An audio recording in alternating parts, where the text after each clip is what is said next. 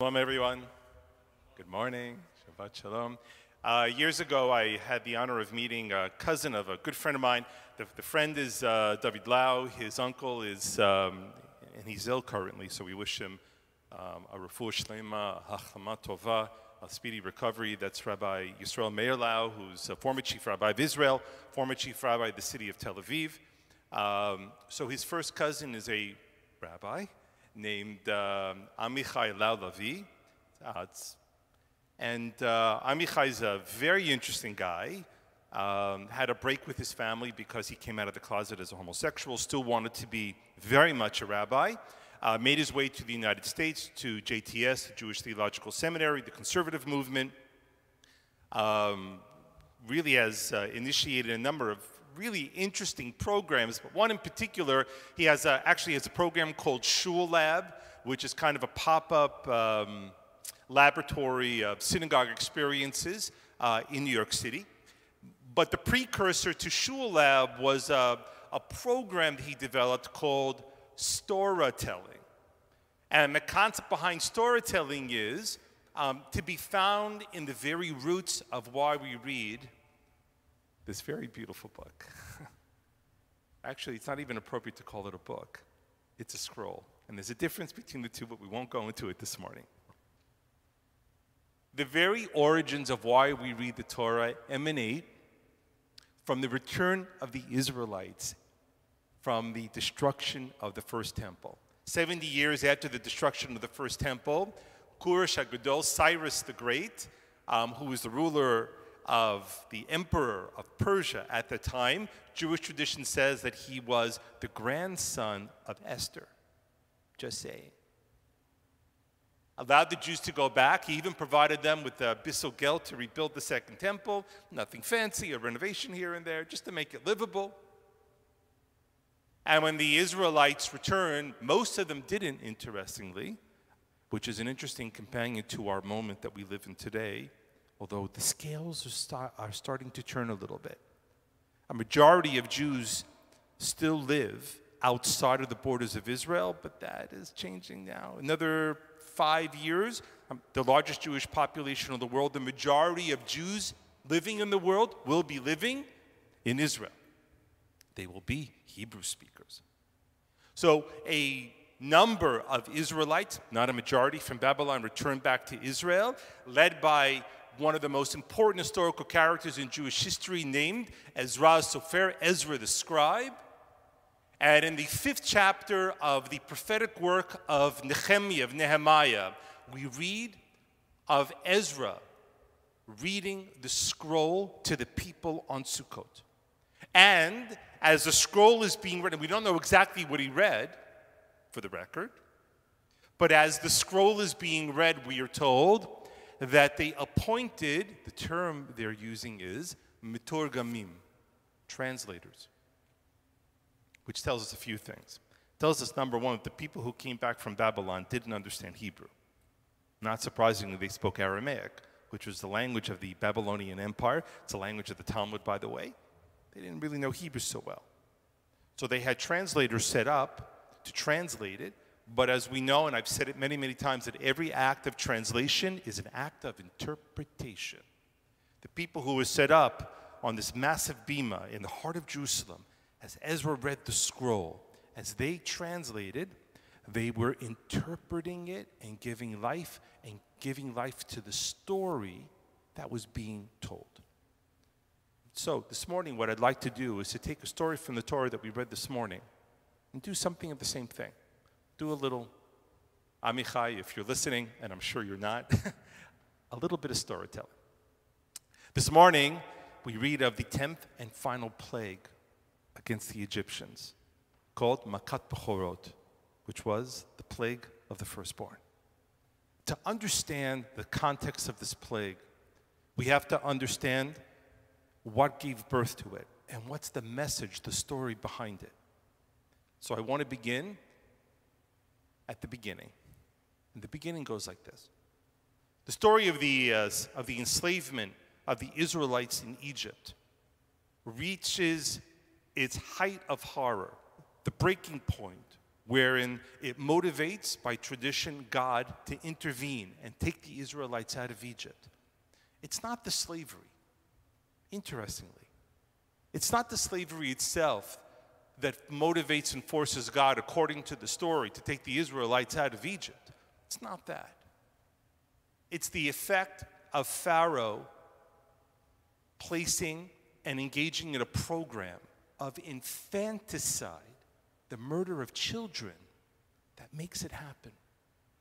We read of children being thrown, El Yo'ora Tashlichuhu, that they were being thrown into the river as soon as they were born, in order to carry out Pharaoh's demand that all the Jewish children be put to death. With that, God intervenes, bringing Moses and Aaron into the picture for us, and sets forth, after Moses asks that the Israelites be allowed to go worship and be set free. Pharaoh, of course, refuses, and this sets into path what we now know as the 10 plagues. The first plague was Makadam. It was the plague of blood. And what was the plague of blood? The plague of blood was that any of the water that the Egyptians took from, be it the Nile River, be it a tributary, a canal taken off the Nile River used for irrigation, be it any of the water jugs or containers that they may have had in their homes, any water that the Egyptians themselves drew from and possessed, it turned to blood. The Nile, of course, was the lifeblood of the Egyptians. Some of the earliest archaeological remains, interestingly, of some of the earliest examples of human writing we have, if you use the term writing, whereas symbols become ideas or words, pictures become words, are symbols of the Nile River, to be found on vases and other pieces dating back 5,500 years ago. The Nile was their life. After the first plague, there's a pause in Pharaoh, but he persists. The cycle goes through and through and through. And finally, we come to this morning, the 10th and final plague.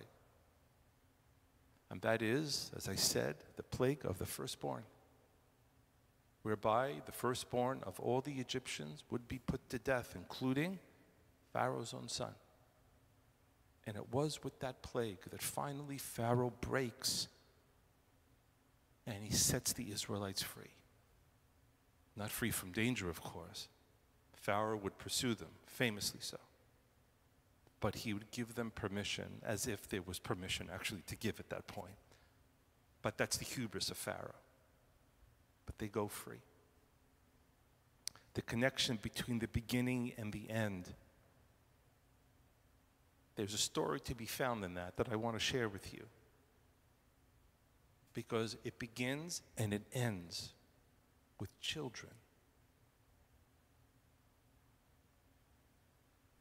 The water that the Egyptians draw out when it turns to blood should have been an early indication to the Egyptians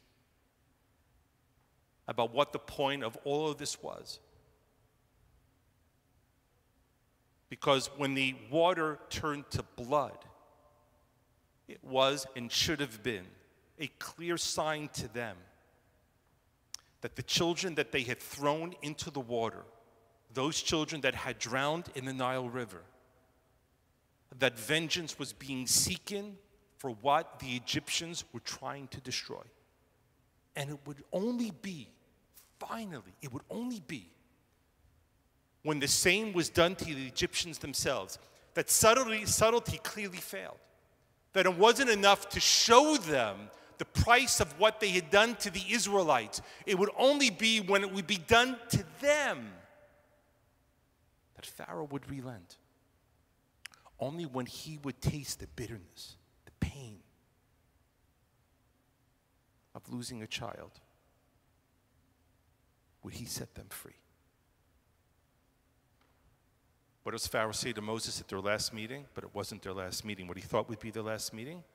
Pharaoh says to him, "You will never see my face again." And Moses says, "Achen, yes, you have spoken true. And a commentator says, but they do see each other again. And the commentator points out by saying, because Pharaoh didn't yet know that he was going to lose a child. And Pharaoh would never be the same person again after that. Moses would never see the face of that man again. He would be different.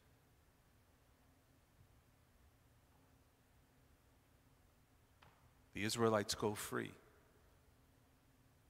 And as the Israelites are set free, the Torah tells us very clearly that the Israelites would not only observe Passover on their exodus from Egypt, baking matzot, eating bitter herbs, to commemorate and celebrate their exodus from Egypt, but it says it would be forever, the zikaron, as a memory. The story behind this story, the idea that is embedded deep within it is something that Jews understand and feel deeply in our kishkas. It is the idea that we are a people who have a story, who are forever searching, engaged in the battle to find carriers for our story. It is the idea that we have children, not for them merely to go about and live their lives, but to embed and charge our children with a mission to carry this message through their lives and through the lives of their children. That the idea of struggle for life, of building freedom, of understanding that while in life we all serve something, we all worship something, it should be God and not materialism or other human beings. That there are things of great value in this life, but nothing greater than the ability to find meaning in your life. That's the story we're telling. The great New York Times book critic, Anatoly Boyard, famously penned an essay wherein he said that it used to be that our parents wanted nothing from their children except obedience. And now we want everything but obedience. The story the Torah is telling us this morning, and every story after that, the story of the Jewish people, is looking for our children to be obedient to the story. Yes, to live their life, but to understand that to be a slave to this idea is to be made into a king and a queen. Shabbat Shalom.